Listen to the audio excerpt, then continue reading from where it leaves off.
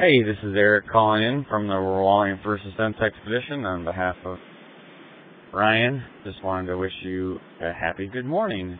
We are on our way to the Rwallian Valley and kind of reached a small little snafu yesterday after a pretty adventurous and awesome day. We packed up early from the Yakin Yeti around 8 o'clock, loaded into a Jeep with all our duffels and gear, and just started driving through Kathmandu, and it was really cool to leave the main craziness of Kathmandu and just get out into the rural countryside and driving and winding around beautiful hills and valleys and terraced rice paddies, and just incredible. And we stopped in one village along the way where there was a huge celebration going, hundreds of people in the streets, and kind of green-faced character with all these kids falling around, and every once in a while he would stop and throw water on them. The kids would scream and run around. It was just kind of an incredible thing to see, and kept driving and winding around along a river, and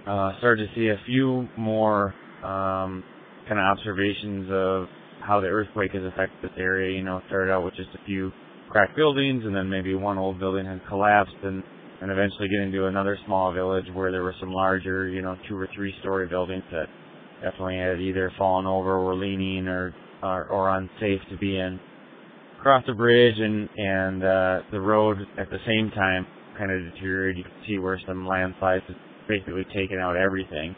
And eventually we got to a point where a mudslide just stopped our progress. We tried to get through and shoveled out some of the mud, and it was just too deep, and so we turned around and headed back to a couple of houses and kind of just camped alongside the road in our MSR tent. So that's kind of our situation now.